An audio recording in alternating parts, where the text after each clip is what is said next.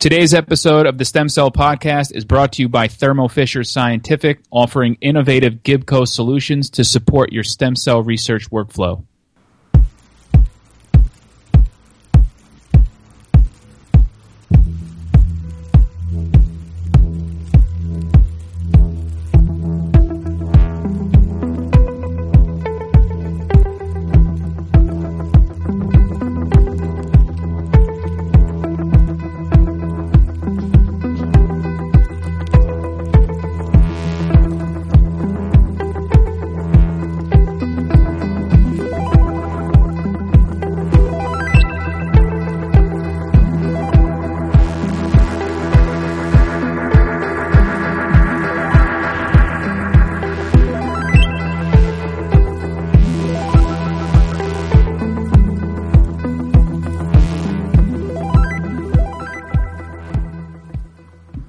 All right. Welcome, everybody, to episode 58, Heart Disease Modeling. I am Dr. Christopher Fasano. He is Dr. Yosef Gannett, and this is the Stem Cell Podcast. What's going on, Yos? Happy Thanksgiving week, man. What's good? Yeah, I'm looking forward to Thanksgiving. It got really cold over here, too, so sort of like a slap in the face that winter's actually about to be starting. But I'm excited for this little break, see some family, and get a little time off from labs. So how's everything with you? Everything is going well. Yeah, we've got a short week, which is great. I went to Newport, Rhode Island this weekend, by the way. Yeah. It's really beautiful up there. Yeah. It was like just a random trip. I saw those mansions, those old Gilded Age, like Rockefeller, Vanderbilt, disgusting, gaudy mansions, man. They're like 125,000 square feet. Wow. Yeah, I've actually been up there. I went boogie boarding back in the day in Newport, Rhode Island. So, yeah, it's a cool place. It was a very cool place. But anyway, yeah, again, we'll have a short week here. Happy Thanksgiving to all of our listeners out there. By the time this airs, it'll be a few days before Thanksgiving. I know Yosef and I are both really thankful for this podcast and that for everyone that listens, because without you guys, we wouldn't have the show. So we appreciate the support, and I guess it's a good time for us to thank everybody for tuning in. We were just saying 58 episodes.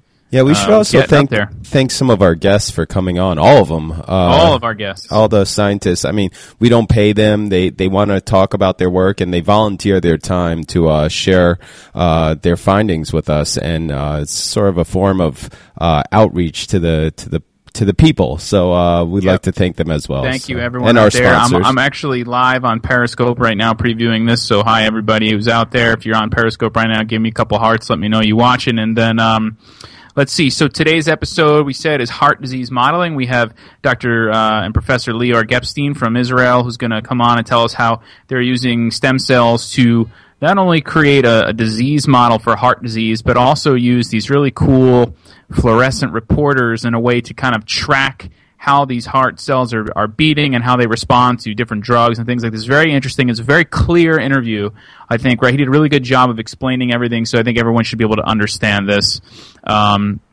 So we'll get into that. We are the Stem Cell Podcast, the official podcast of the International Society for Stem Cell Research. You can check them out at isscr.org. You get all their info on their programs. Plus, they got the housing is open for their 2016 big meeting in San Fran. And they also have these spin-off meetings you can register for. We are presented by Thermo Fisher. Thermo is doing their 24-hour stem cells coming up, I think, in December. Next week, I'll get the date while I'm talking here. But we're going to do actually a recap of that because it's very cool. We'll probably do it on the next episode, maybe instead of the roundup. And it's basically a literally 24 hours of stem cell event where they have talks for 24 hours. It's really, really cool. And we did it. Yosef and I actually gave talks last year on it. And it'll be really fun. So you should all go to our website, stemcellpodcast.com, and click on the banner, and you can register for free there. Let's see. We launched Stem Cell Chat. So stemcellchat.com is the first forum. I'm going to sign off on Periscope now. Bye, everybody. I'll talk to you later, and we'll see you, and you can hear the rest of it when we come out tomorrow. So stemcellchat.com is the first forum facilitating really knowledge sharing among stem cell scientists. It's also not just for scientists. You can go on there and read about the papers we talk about. You can contribute to the discussion. There's a part for stem cells in the news, stem cell therapies. There's some good discussions going on, but we really need everybody to sign up. Without people, it's no forum. So it's free. It doesn't hurt. It's easy to sign up. Go to stemcellchat.com, sign up, and contribute to the discussion today, and it really, really will be a great resource. Mark Tomashima signed on, and so he's been helping contribute to some technical things. We've been talking about when to use MEFs, how to use them, and different things, and it'll be a really useful resource. So please, everybody, go out and do it. I love it when you say when to use MEFs. That's mouse embryonic fibroblast, not meth or anything like that. Yeah, exactly. I'm sorry, I always do that. That's great. So that's really funny. So wait, just because it starts 24-hour stem cells December 3rd. All right, so put that on your calendar. So everybody go sign up for stemcellchat.com. You can go to stemcellpodcast.com, sign up for the newsletter. I think these are the main focus points. We're going to be in Atlanta in a couple weeks, right? December 8th. Yep. Hotlanta. Yos and I, Anthony, will be in Hotlanta for the World Stem Cell Summit, which is a big event. We're going to be there. We're going to be broadcasting from the floor, pulling people aside. We also have this new mobile mic that we can just walk up to people randomly and just start interviewing them as we're walking. So no one can hide from the podcast. Yeah, we'll see you in the bathroom. We're gonna find you in the bathroom. Someone's gonna step up to the urinal and gonna be like, "So, what did you think about this paper?" And you're like, "What the hell's going on here?" So we're looking forward to that. We always look forward to going and take the show on the road. Literally, it's a good time. So let's go into the Science Roundup portion of the show. #SciRoundup. You can follow it on Twitter. We always put out our papers on Twitter, and you can follow the papers also in stemcellchat.com to continue the discussion. Yost, my man, will kick off the roundup for episode 58. Yeah, so there was a Lancet article where they found that colistin, it's a resistant bacteria. So colistin's an antibiotic, and they found a colistin-resistant bacteria on a Chinese pig farm. So why is this important? So colistin is actually the last line of defense in antibiotics, and the resistant mutation for this bacteria is the MRC1 gene, and it was found in one of 5 animals on this farm, this bacteria. And so the colistin is mainly used in animals because it could be toxic to kidneys. But if the bacteria becomes global and aligns itself with other antibiotic-resistant genes, we could be in the post-antibiotic era. So that's why this is important. And right now it's confined to China, but they're urging lowered use of antibiotics so that this thing doesn't get out of control. So you can find that in the Lancet. Dude, those bacteria really freaked me out. When my mother-in-law was in the hospital, when I learned about it, there's a lot more antibiotic-resistant bacteria than I ever imagined, and those things freak me out, man. Especially MRSA, the staph one. Exactly. Yeah. So moving on, there was an International Journal of Epidemiology describing a new STD, sexually transmitted disease, that is more common than gonorrhea. It's called Mycoplasma. Bad word amongst us stem cell scientists. You guys could see my face right now. I know. Really ugly face. Mycoplasma genitalium, and it infects more than 1% of people between the ages of 16 and 44 in the United Kingdom, and is more common in people who have had more sexual partners without a condom in the past year, and more importantly, is not found in virgins. So it appears to be a sexually transmitted disease and can cause burning in the urethra when urinating in men, and in women has been linked to inflammation in the cervix. And there's no approved test by the FDA in this country for it, and the treatment is 5 days of antibiotics. So hopefully we'll get a handle on this in terms of the testing and how to prevent it.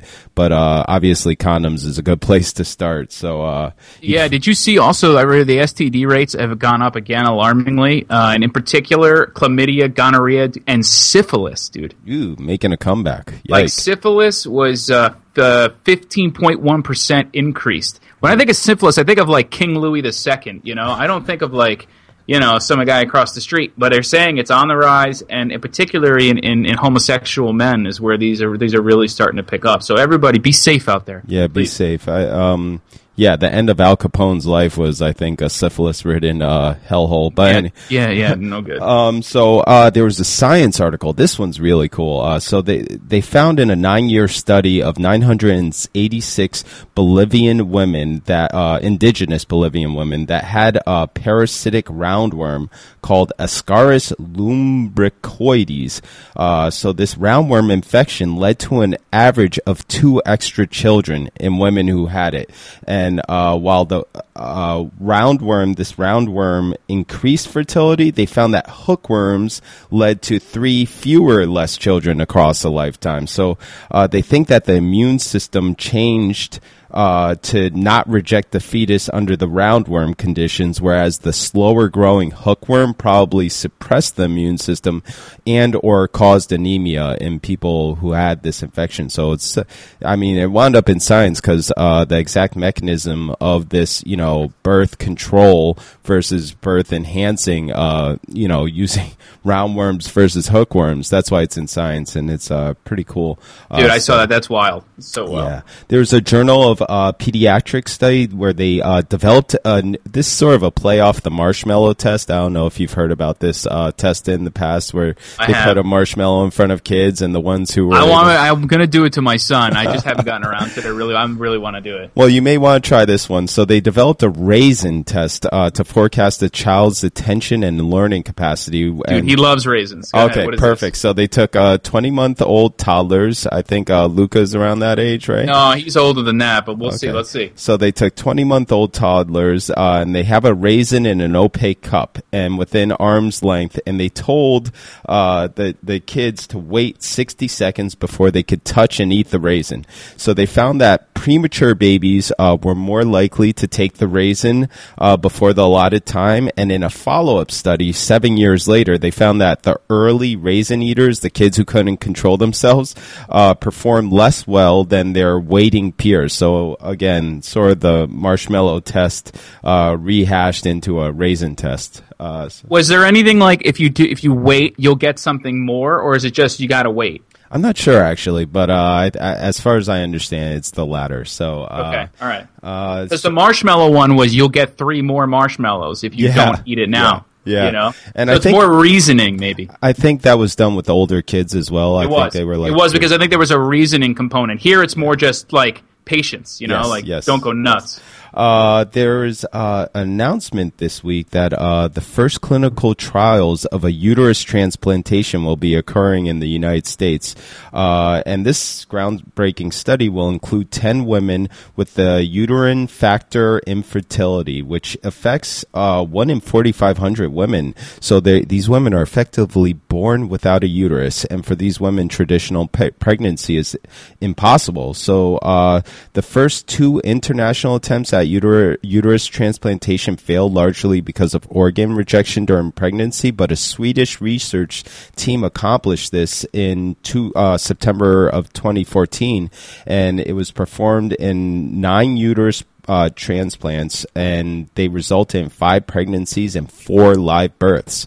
So women born without a uterus have been able to give birth, and so they're going to do this in the U.S. And listen to this process, man. Clinicians first do the in vitro fertilization, and then they store the eggs, they freeze them, and after 10 embryos have been frozen in a life bank, the uterus donor has to be found for the person, and then the next of kin signs an informed consent, and then they do the uterus transplantation into a patient's pelvis within 6 to 8 hours of harvesting the uterus from the donor. Wow.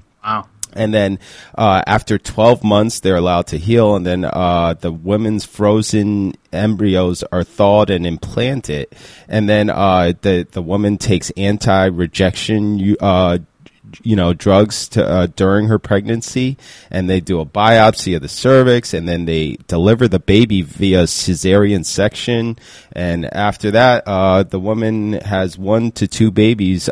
She undergoes a hysterectomy and stops taking the anti-immune rejection drugs. Wow. So it's a long process, but apparently the Swedish group is collaborating with them to help them do this in the U.S., and hopefully it'll be successful. So I thought that was a big announcement that I should highlight.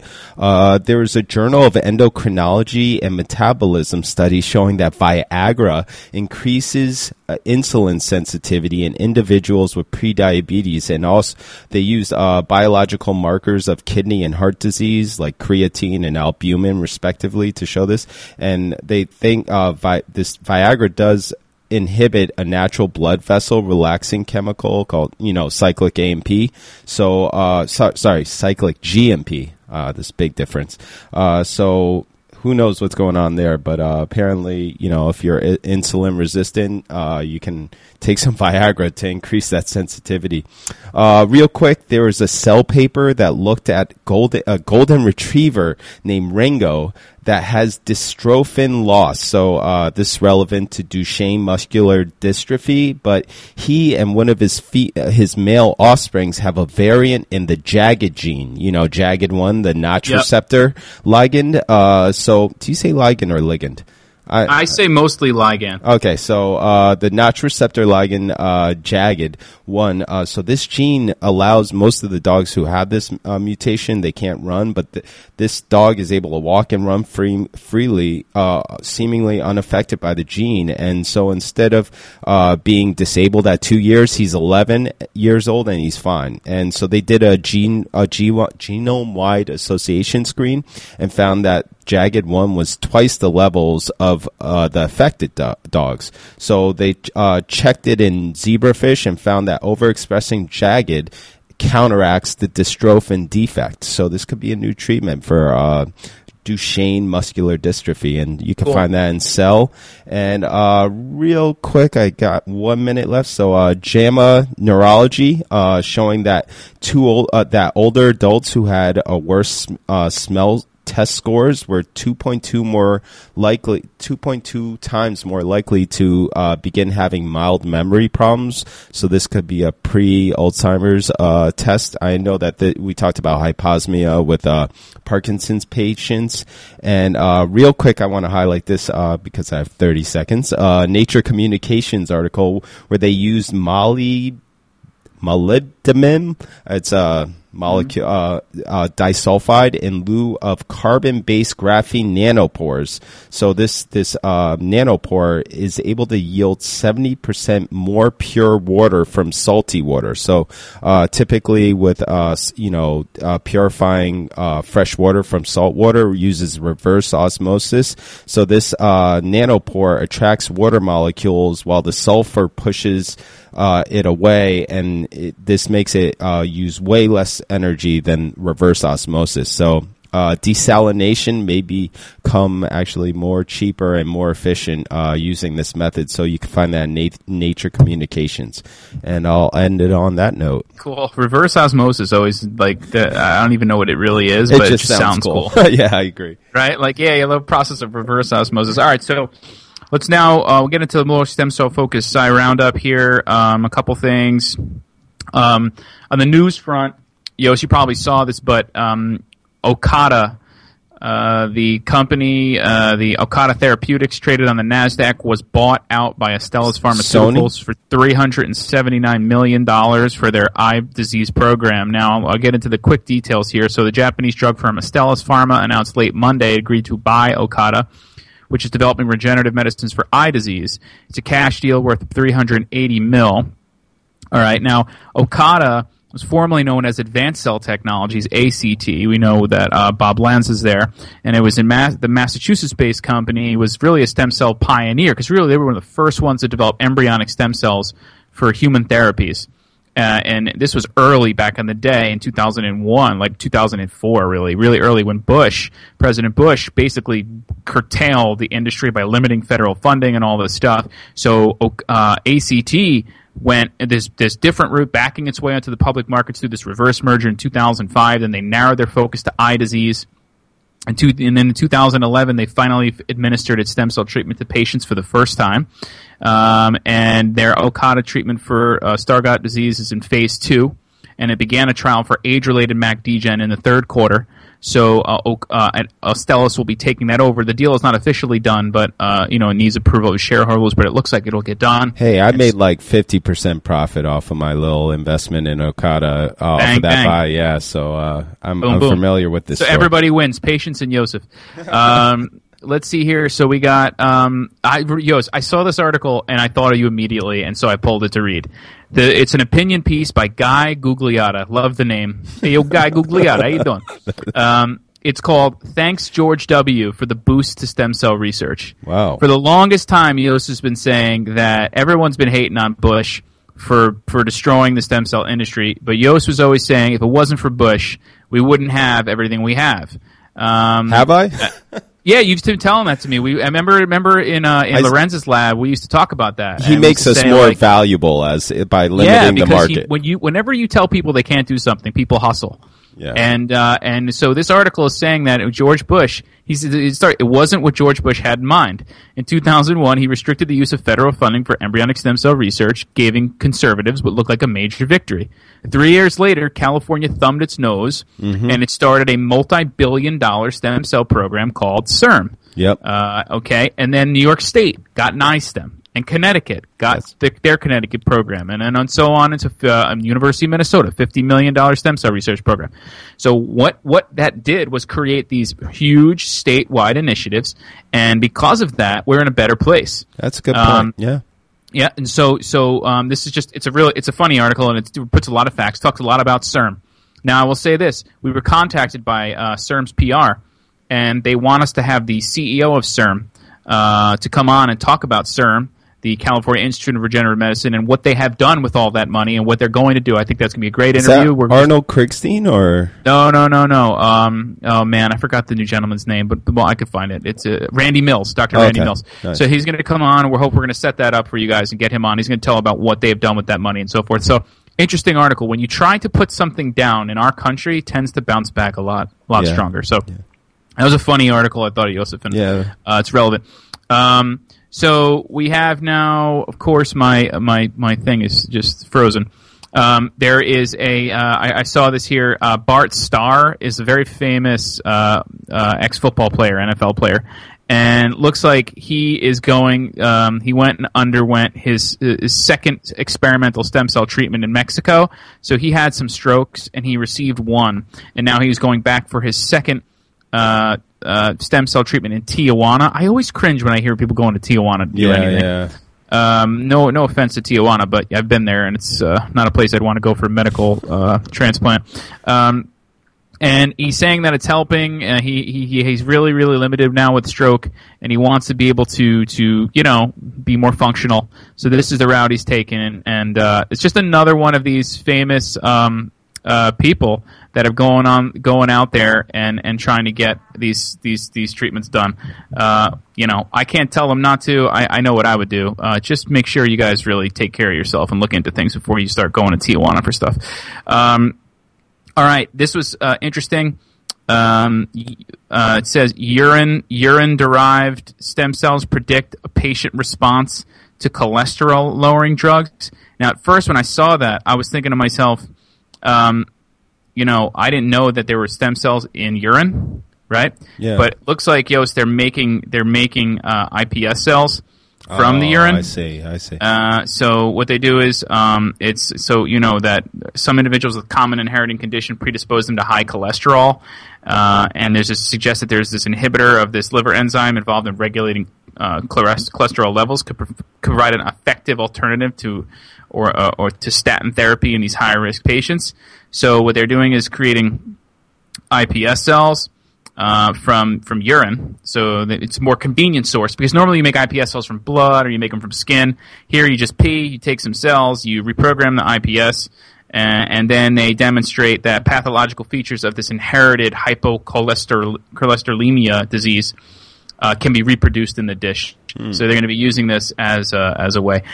One of these, my internet's being really funny here, and it's being slow, so one of my articles didn't come up, but it was. I will put the link up. It was basically parents hope harvesting stem cells from baby teeth will save lives. So this is a new thing, where like parents now, when babies are born, they're harvesting, or like when their teeth, they harvest it. They basically, you can bank the teeth. You can basically, how they used to bank cord blood? Now it's banking this. So there's this banking business is they can save the stem cells from teeth. This was a report, Stem Cells Inc. out west in Palo Alto, says that their spinal injury therapy is showing some promise. So they have this mid-stage study showed for 6 patients experienced improvement on 2 different scales. Basically, they have a neural stem cell that they put into the spinal cord for these spinal cord injured patients. This is Astellas Buys Stem Cells. Showed late in August that its lead stem cell therapy can improve mobility in paralyzed patients. And stem cells research centers around the treatment for spinal cord injuries basically have what they hope is that they're they're going to continue to show benefit. They said that there were no serious adverse events to report, and they were really excited about the progress. So hopefully that will continue to be a good benefit for patients with spinal cord injury. I know it's a really yearning, like everything, but people. Stem cells, I think, has been synonymous with spinal cord injury for a long time. Yeah. This is a primary paper out of the lab of Lorenz Studer. This is functional connectivity under optogenetic control allows modeling of human neuromuscular disease. This is Julius Steinbeck. We know Julius. Congrats, guys. And basically, they use optogenetics, which is basically a way you can put basically light into a cell and stimulate it, and you can watch the response by watching the light flash. I don't know if I kind of explain that correct, Yos. Yeah, no, you basically use light to turn on human neurons. So he was able to do that with an IPS line, I believe, right? Yep. So it's a cool story, very important, and he was able to model myasthenia gravis. Yeah, myasthenia gravis is an autoimmune disorder that basically affects your neuromuscular junction to the interface of the neuron and the muscle. You need the neuron to interact with the muscle to contract. And so here they were able to basically recapitulate key aspects of the disease, and its symptomatic treatment suggests that neuromuscular junction, this test has significant potential for modeling. So if we can model the disease and monitor it using these colors, we might be able to find a better kind of therapy. So that technology continues to advance our way we do disease modeling. And we're going to talk to Lior today about how he uses basically fluorescent reporters in some way to do this in the heart. That paper is one of those papers where you just have to see the videos online. I know, it's cool. The stimulation of sort of the neuromuscular junction in a dish. So it looks way better on video than it does on paper. The next paper is out of Scientific Reports, Zhujun Li's lab. I think and Sandy Engel's on here. I know Sandy. She's at Pfizer. And it's basically the specification and maturation of nociceptive neurons from human embryonic stem cells. So nociceptors are the neurons that basically sense pain. So when you burn your finger, you step on a nail, that feeling of pain is transmitted by nociceptors. And so obviously they're important neurons to study because people live with incredible neuropathic pain and just pain like allodynia, which is basically things that are not considered painful, that are painful like wind. When you go outside and the wind blows, some people experience excruciating pain from that. Can you just imagine that? So this group has a way now and a new recipe that they can guide human embryonic stem cells to these nociceptors and then mature them appropriately. So that should be useful. And then let's see, the last one I have is really just the paper that we're going to be discussing next with our guest, and that's from Stem Cell Reports, monitoring human-induced pluripotent stem cell-derived cardiomyocytes, which are, the cells in the heart, with genetically encoded calcium and voltage fluorescent reporters. I will not talk about it right now, but so let's move at that point into the interview portion of the show. Before I go there, for everybody out there who wants to learn more about these papers and discuss them more, you can go to stemcellchat.com and continue the discussion. We will put these papers up in the discussion under the Science Roundup piece. You'll see it. You can go in there and just start, ask your questions or contribute to the discussion. That way we don't just have to stop when the Science Roundup is over. So we're going to move now into the interview segment of the Stem Cell Podcast, which is sponsored by Stem Cell Technologies. And Stem Cell Technologies sent us a note. They want to let everybody know that they have a new differentiation kind of kit. It's called Stem Diff Pancreatic Progenitor Kit. And what that does, it will efficiently differentiate pluripotent cells, human ES and IPS, to pancreatic progenitor cells. And then basically these differentiated cells, can be matured into insulin-producing cells, which we know where that goes for diabetes. Wow, so they got the MEMS media, the neuronal media, and now they got the pancreatic cell media. So it's just an easy way. You just throw it on, and your cells will differentiate. You don't have to worry about the recipe. If you want to learn more about it, you can go to stemcell.com/pancreatic kit, or you can go to stemcellpodcast.com and click on the banner right there. Okay, Joseph, so today on our episode, we are going to talk stem cells and cardiovascular and the cardiovascular field with Dr. Lior Gepstein. So let me just give a brief introduction. So Professor Gepstein received his MD and PhD from the Rappaport Faculty of Medicine, Technion Israel Institute of Technology in Haifa. He currently holds the position of Professor of Physiology and Medicine, Cardiology at the Technion's Faculty of Medicine, and heads the Sonis Family Research Lab for Cardiac Electrophysiology and Regenerative Medicine. His research in their lab focuses on the potential use of pluripotent stem cells, which we talk about a lot on the show, for myocardial regeneration and for the treatment of post-myocardial infarction, or we know that as a heart attack, and on utilizing genetically engineered cell grafts to modify the myocardial properties for the treatment of arrhythmias and things like this. Something that's very intriguing to me, and I'm sure to everyone else. We'll get into his latest paper that was in Stem Cell Reports. So let us welcome Dr. Lior Gepstein to the Stem Cell Podcast. Welcome aboard. Thank you very much. Okay, so we always ask our guests to start with a brief introduction, of your career, what your research has been, what you're doing now in the lab, and its implications, and then we'll kind of bring you up to present and get into the latest paper. Okay, sure. So I've been trained as a cardiologist, and my previous work, my PhD work, and my work after my PhD actually did not have to do anything with stem cells. I'm a cardiac electrophysiologist, and my PhD work focused on development of a system for mapping and treating cardiac arrhythmias, abnormal rhythm disorders.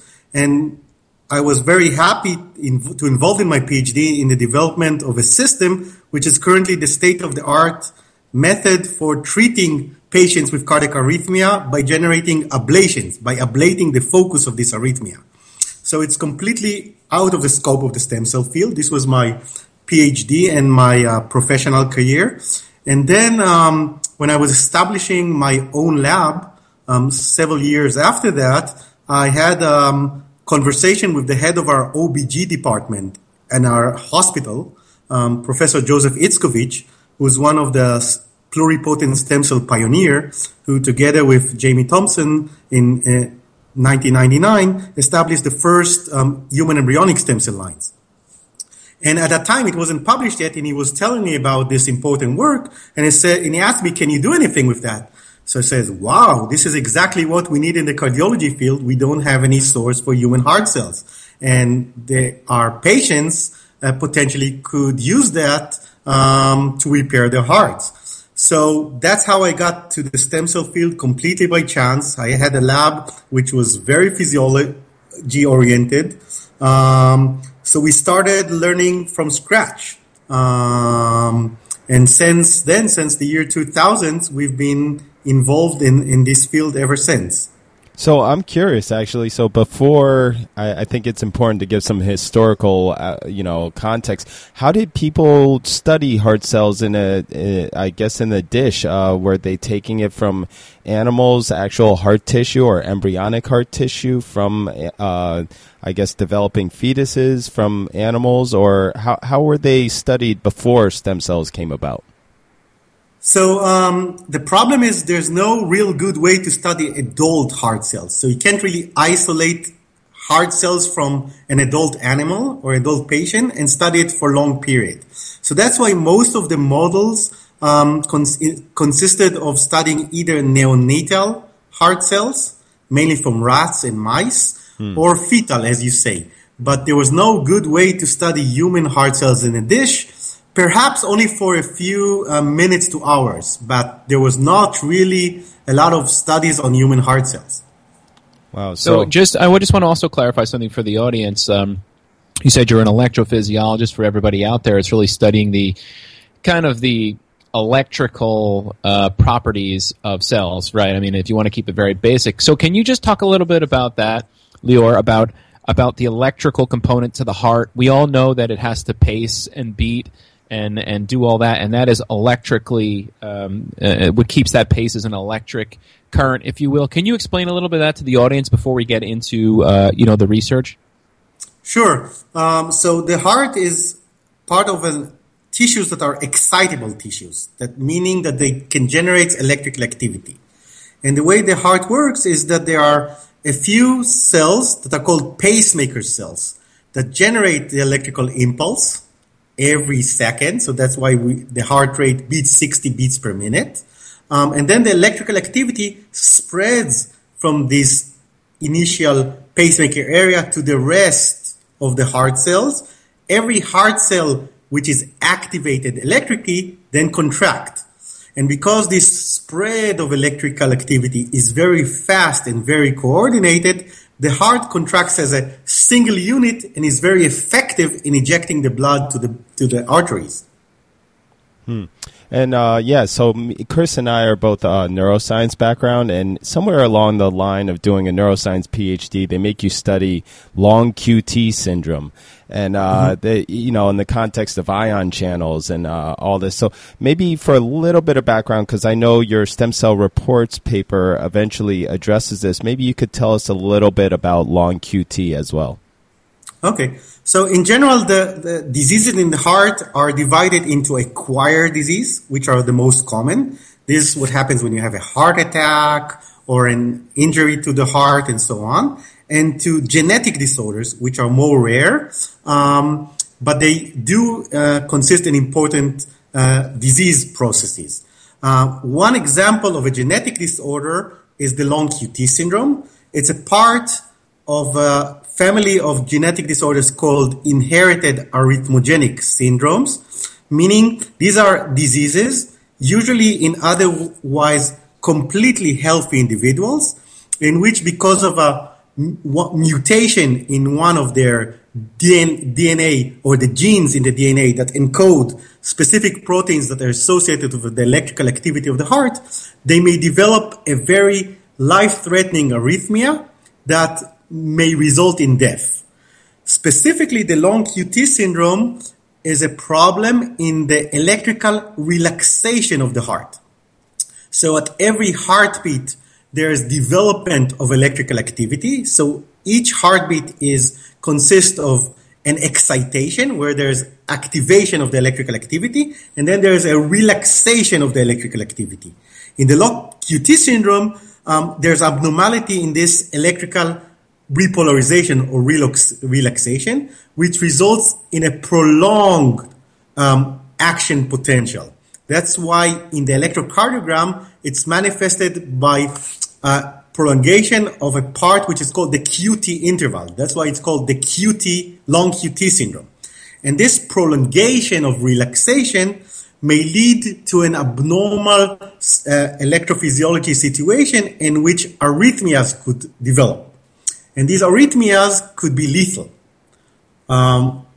This long QT syndrome could be congenital. You are born with a genetic defect. Usually it's in families, so there are other family members that have the same problem.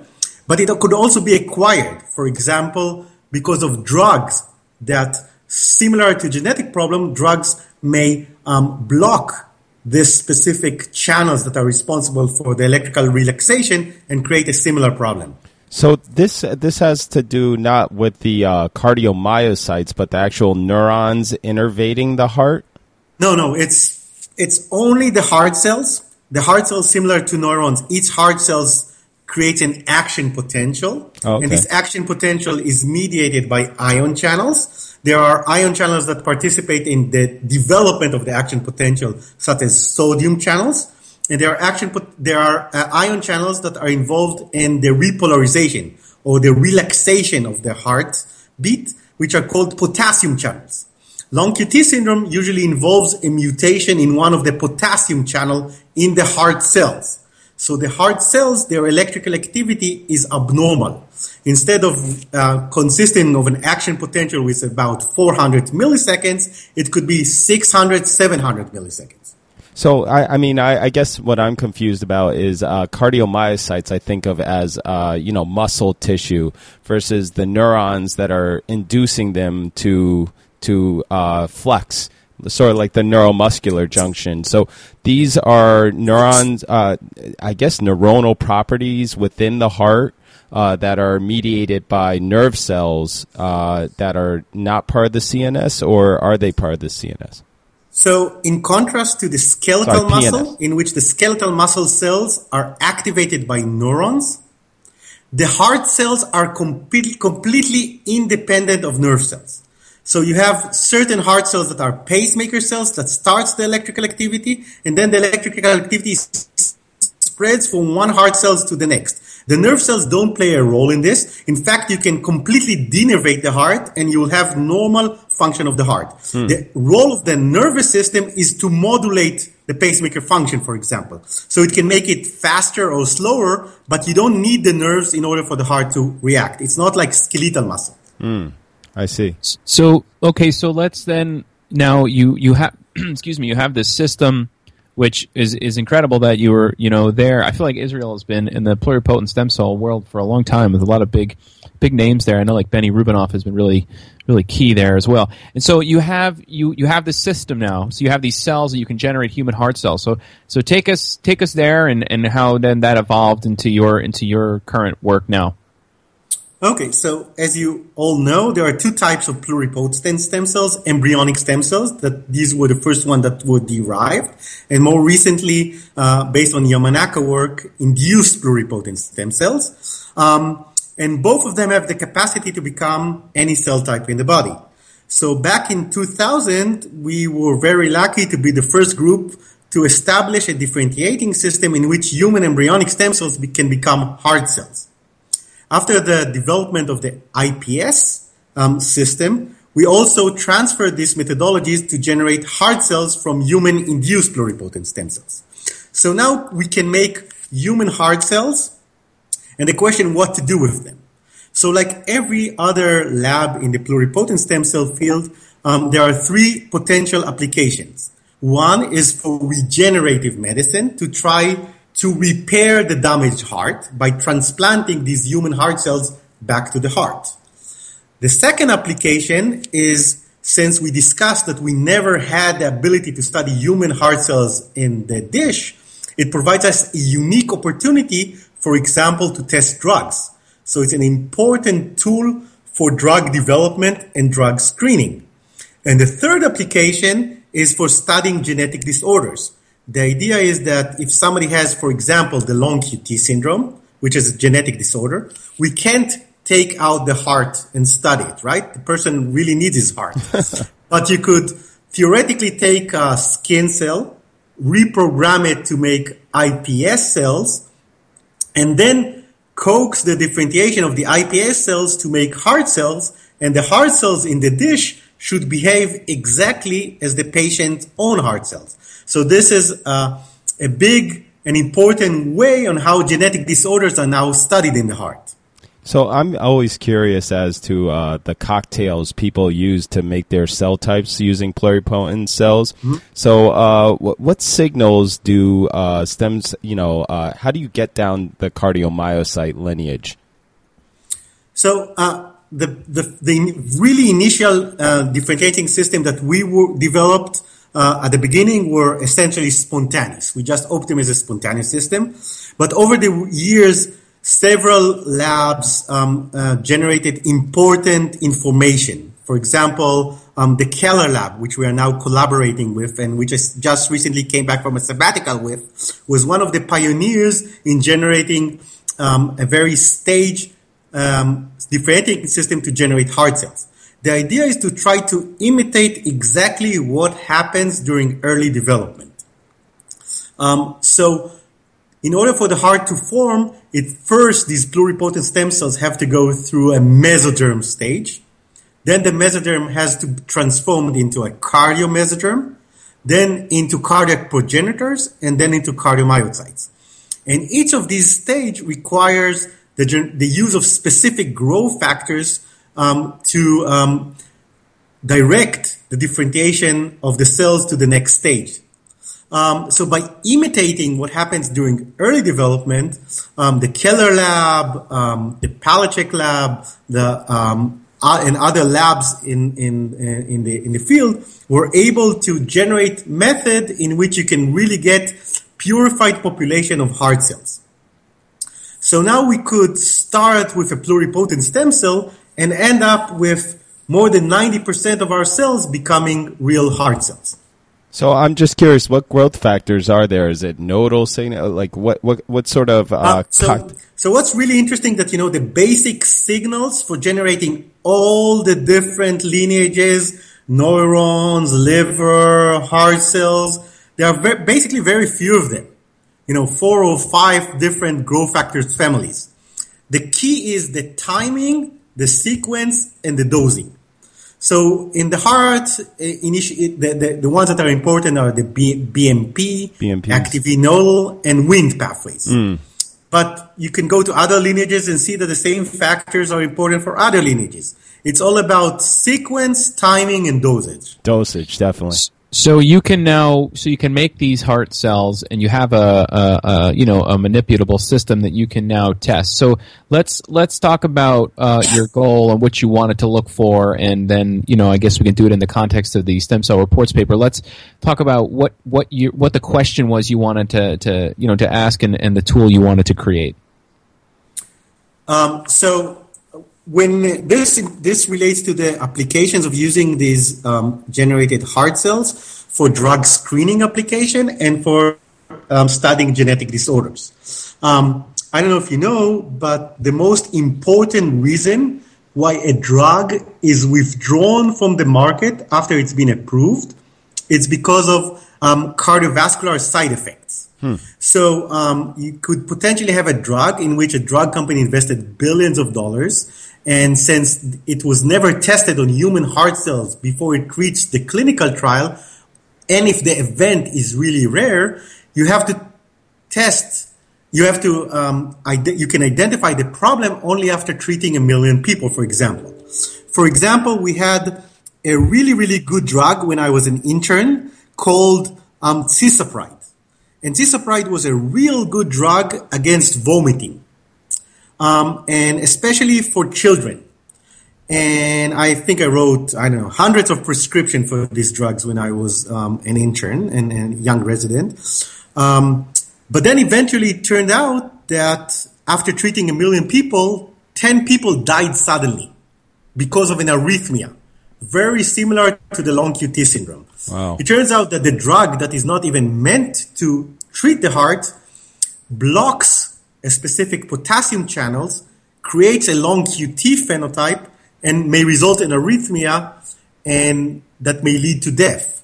Wow. So a drug which was perfect was abandoned after, several billions of dollars invested and so on. So the idea is to try to now screen the effects of drugs on human heart cells already in the development stage, in the dish. And we know, for example, that 50% of all compounds that are being developed have some kind of a side effect on the heart. The next important organ is the liver. So really trying to screen the effects of drugs on human heart cells in the dish will be really, really important. An important property is what the drugs do to the electrical activity of the heart cells. The problem is the way we study electrical activity in heart cells could be either in a very low throughput manner, for example, using patch clamp. So you maybe do 1, 2, 3 cells a day, which of course is not useful for screening 10 or thousands of compounds. Or you can have more high throughput methods, but they're either not very sensitive, they don't give you a lot of information, or they are toxic to the cells, so you can't really study the cells over time. So like many other areas, we searched what's going on in the neuroscience field. So in the heart, many of the especially in the cardiac electrophysiology, many of the good technologies originated from neuroscience. So I constantly look what's hot and good in neuroscience, and let's see if we can adapt it to the cardiovascular field. So something that really developed in neuroscience field is something called genetically encoded fluorescent reporters. The idea is to take fusion protein, which consists of 2 units. One is a functional unit that senses, for example, changes in the electrical activity. This, for example, was taken from a voltage sensor of organism called Cyana instantitalis. It's some sea squid that lives in the sea, but it has a protein that can sense changes in voltage, changes in the electrical properties of the membrane of the cell. Now, what researchers have done is taken this protein and infused it with green fluorescent protein. As you know, green fluorescent protein was discovered in jellyfish, and it's fluorescent. And this is a circular form of green fluorescent protein. And now the idea is that any change in the cell membrane potential, in the electrical activity of the cell, translates to a change in the conformation of this voltage sensor, which then results in conformation change in the conformation of the circular GFP, which can then result in change in fluorescence of the cell. So now by monitoring changes in the fluorescence of the cell, you can actually monitor the changes in the electrical activity. And this is non-invasive, and you can do it in hundreds of cells simultaneously. So the idea of this paper is to develop method for high throughput, long-term, repeated functional screening of human heart cells. Okay, so you use this ArcLight gene, and that's for the voltage sensing, correct? And then you also used a calcium fluorescent indicator. Was it GCAMP5G? Yeah. Is there a shortcut for that? This is called GCAMP, and it also consists very similar. A fluorescent unit, which is circular GFP, and a calcium sensor unit. So again, in this case, in case of GCAMP5, changes in calcium level in the cells results in changes in fluorescence of the cells, a different wavelength. So we can now continuously monitor changes in both the action potential, the electrical properties of the cell, and the resulting changes in calcium in the cell. Both properties have really important implications for the function of the cell, as well as function of drugs, as well as abnormalities in cell function. And these are slight changes in the fluorescence, right? It's not like the cells turn off and on like a light switch. These are just slight changes in the intensity of the fluorescence? Exactly. It's about the changes in fluorescence range from 10 to 30%, something like this. But if you have a sensitive camera or sensitive PMT-based imaging, you can really pick it up and you can translate it to signals that really resemble what you'll do if you record the electrical activity directly. Can I just ask, you have a whole bunch of cells in a dish, and I don't know, and I guess it's more of a question, are they pacing at a different rate, and do you have to synchronize that? Because I would imagine if they were pacing at a different rate, the green would never actually change color. So if you look at the cells and don't do anything, you see that each cell, if they are not connected, if the cells are connected in a tissue, then you'll see a wave of fluorescence moving through the cells, and all the cells are synchronous. This is like the heart, in which the pacemaker starts the electrical activity, and then the electrical activity propagates from one heart cell to its neighbor, to its next neighbor, and so on. So if you create a monolayer of cells which are electrically connected, you'll see a wave of electrical activity starting from the pacemaker area and then propagating through the tissue. If you disperse the cells into isolated single cells, which are not connected to the neighboring cells, then each cell will beat at its own rate, and you'll see each cell acting completely different than its neighbors. In that case, since we want to really have some kind of objective and equal activity to all, we electrically pace by field stimulation, and thereby all cells beat at the frequency that we decide on. Okay, so you generated these transgenic lines that report for both calcium and voltage changes, and so you were able to then do drug screens, correct? To test out the effects of various drugs on the cells, correct? Exactly. So remember I told you that some of the drugs were withdrawn from the market because they created arrhythmias in patients and therefore had to be stopped. So what we saw in this paper is that known drugs that we know that can generate these problems, we could identify this in the human heart cells. So if this study would have done in human heart cells before these drugs entered clinical practice, one would have potentially known that and maybe not move forward to this end. And then you moved on past the drug screening and decided to use a long QT iPS cell line to detect changes as well. And describe your results there. So we decided on choosing two different iPS lines, one to test the arc light sensor with sensor changes in electrical activity, and one to test changes, abnormalities in the calcium handling properties. And for this, we chose another iPS line from another patient who has a disease called CPVT. So what we noted is that the patient with the long QT syndrome, his cells, when we image them, have the same long action potential duration as we expected from the patient in his clinical status. For the other type of family, this is an interesting family that we are treating clinically. These are a family that has a recessive disorder that has abnormal calcium handling that results in malignant arrhythmias and sudden death when they do exercise or when they have emotional stress, when there is adrenaline. And they are really, really, really symptomatic. So you have young kids, they play football, they can get an arrhythmia.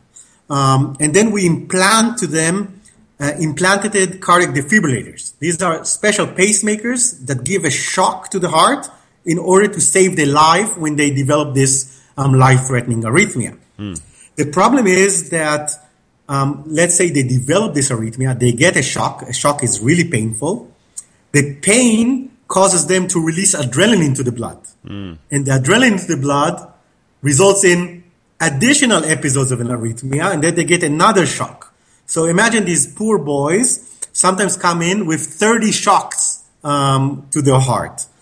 We have one kid, which is now an adolescent. He has a lot of hormone changes. So every time he sees a girl, he gets excited and gets a shock. Oh, man. Imagine his quality of life. Wow. Poor kid. So what we did in this family, we took skin cells from them, created iPS cells from them, and coaxed the differentiation into cardiomyocytes.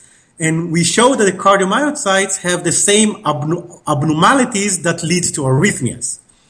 But now what we want to do, and this is something that we are currently studying, it's not published yet, we want to use their cells together with GCAMP, which monitors calcium handling, to screen something like 30 different potential drugs that may have a positive impact on them, as well as combinations. And then find the ideal combination for that specific patient, and then take this combination, of all of them are approved drugs, of course, and correlate it with the clinical results. So find the best drugs and try to see in the same patient whether it has a positive effect. And you can do this really easy because these patients develop this arrhythmia when you put them on a treadmill, when they run. So what we really want to do is to find the best treatment for them based on their iPS lines, and then use it on the patient with hopefully, really improving the quality of life. Wow, well, this is really exciting work, and it's great to see these sort of tools be used outside of Alzheimer's disease and Parkinson's, to see it actually used for heart disease, which is one of the number one killers in the world. So congrats on the paper and stem cell reports. You can find that there in the October 13th issue, and we'll link to it on our website as well for the notes for this episode.